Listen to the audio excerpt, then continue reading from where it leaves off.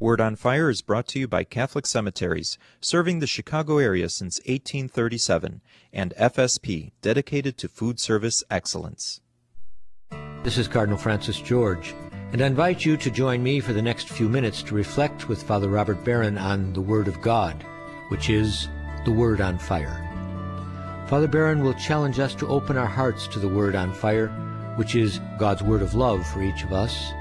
If our hearts are open, the Lord can change and transform us so that we might speak with love about the one who is love.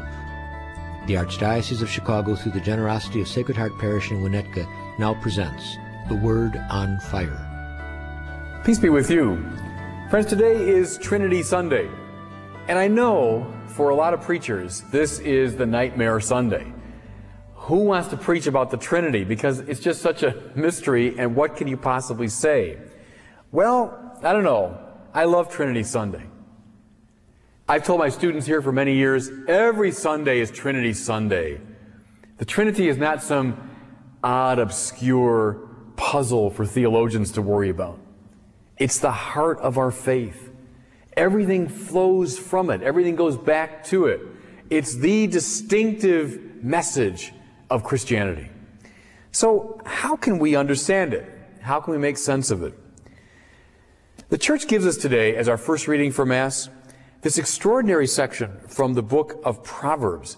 It's in chapter 8. Listen now to this. Thus says the wisdom of God.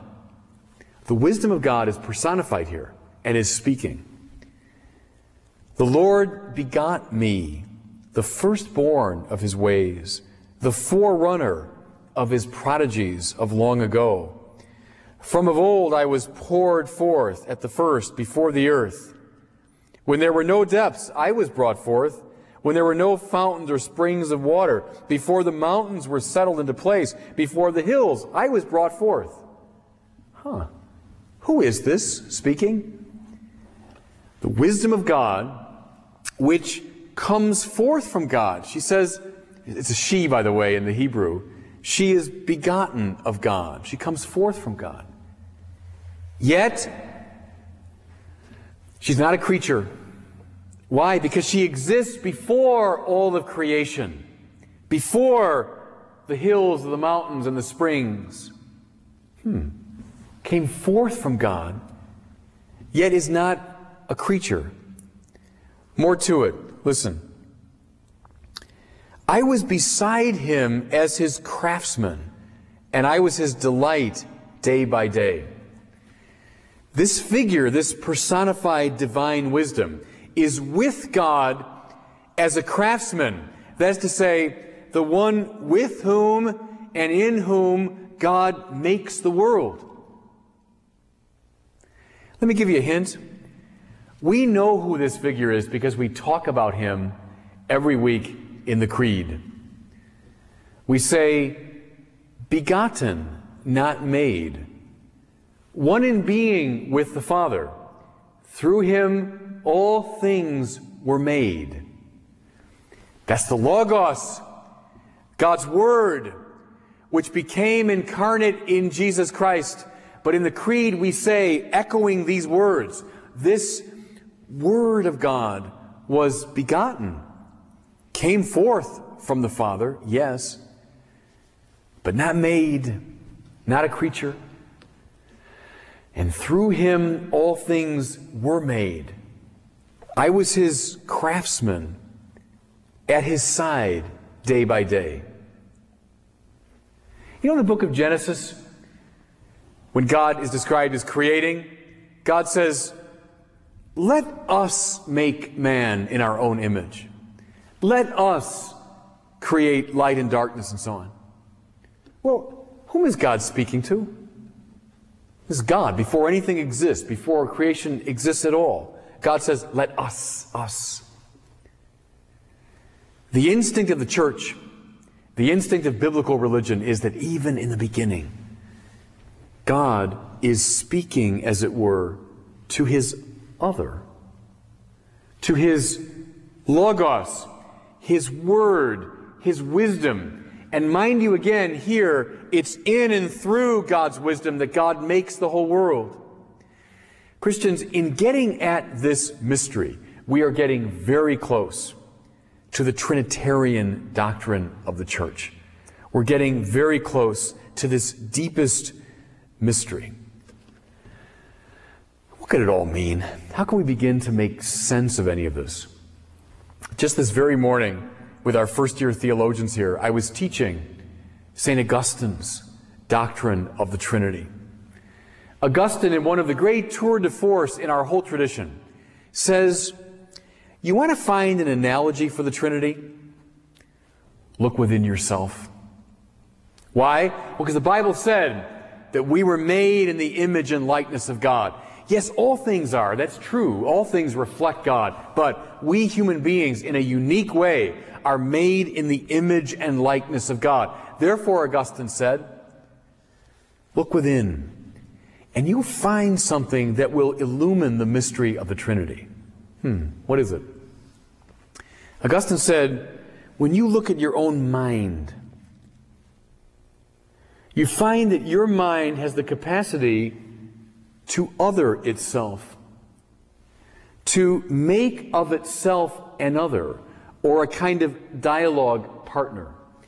Now look, it sounds very abstract, but it's actually very practical and concrete. How often we talk to ourselves, I don't mean in some kind of lunatic way, I mean, how often we say things like, who am I? Where am I going? What am I going to do? Sometimes we even will use the plural. What are we going to do? What were you doing yesterday? Whenever you ask yourself a question about yourself, your mind, yourself, has posed a question to another who is nevertheless the same as you. When I say, who am I? Well, I am asking another, but not another being, another person. I'm asking myself. Yet I'm able to establish this differentiation. Augustine calls this, in his Latin, notitia sui. It just means knowledge of oneself. Here's a hint. The French have a lovely expression. On s'interroge. It means one asks oneself, or better even, one interrogates oneself.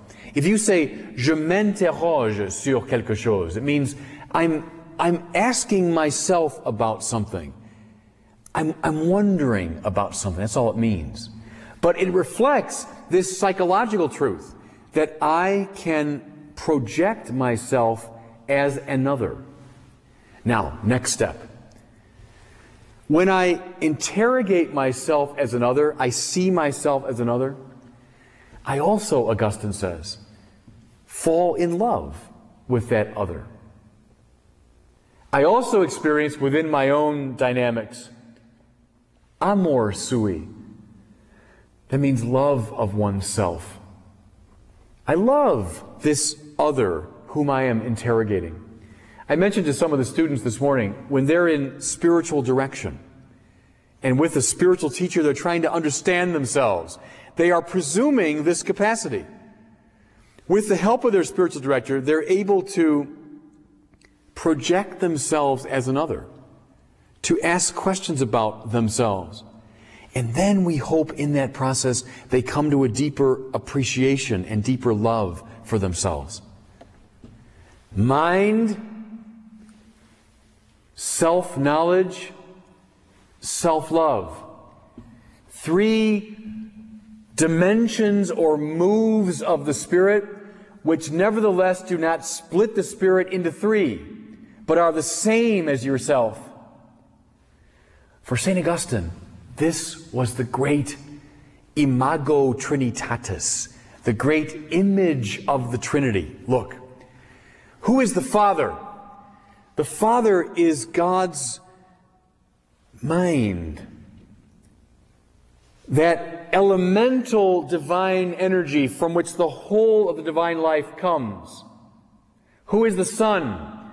The Son is the Father's self-image. The Father's logos, His imago, His word. Listen again to Proverbs. Thus says the wisdom of God. I was with God from the beginning. The Father is with the Son.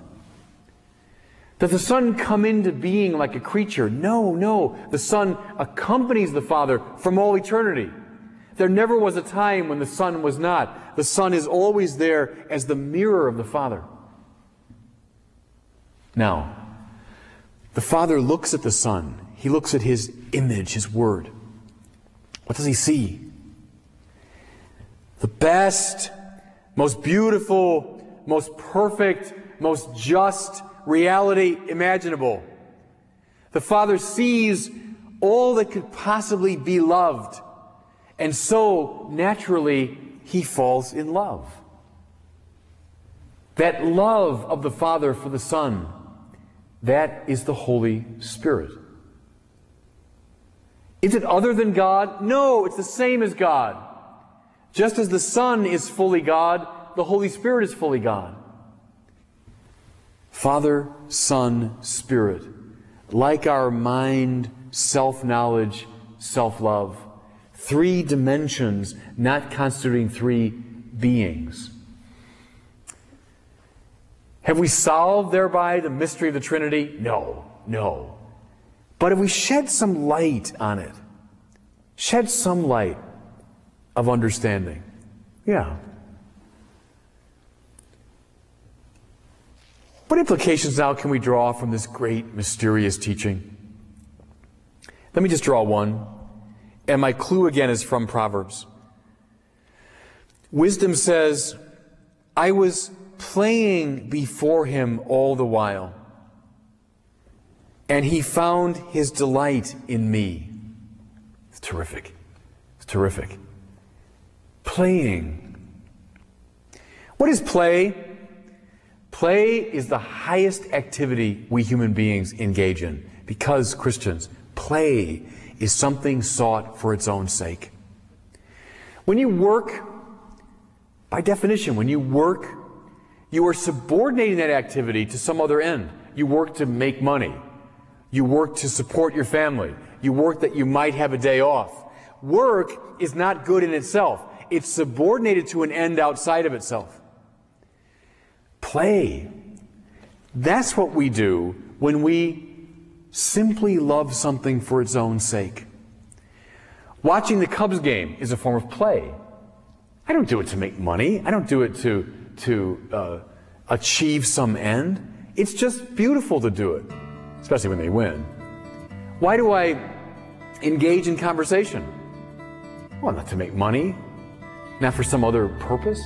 It's because it's a type of play. It's beautiful. I remember several years ago in the Bulls game, in the playoffs, Charles Barkley and Michael Jordan, during the third overtime, they're about to begin, and there was one moment when the two of them locked eyes, and you could see it was caught on camera, and the two of them kind of winked at each other.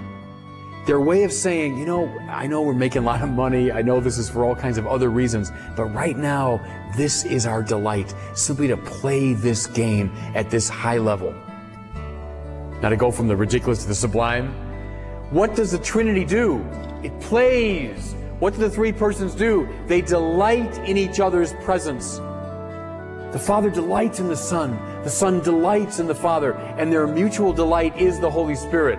Christians, we imitate the Trinity when we too can delight in what is good and right and beautiful around us. We play our way into the deepest truth about the Trinity. And God bless you.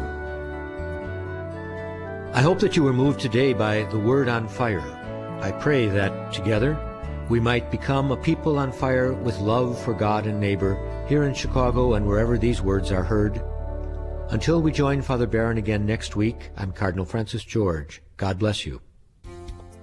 Puzzled by school meal programs? Let FSP help you put the pieces together. How? FSP offers healthy, student-tested breakfast, lunch, and snack plans, fresh from our kitchens each day. Quality, service, affordability. That's what FSP has offered since 1970. To take advantage of this program, call us at 773-385-5103. FSP, We're more than a school food service.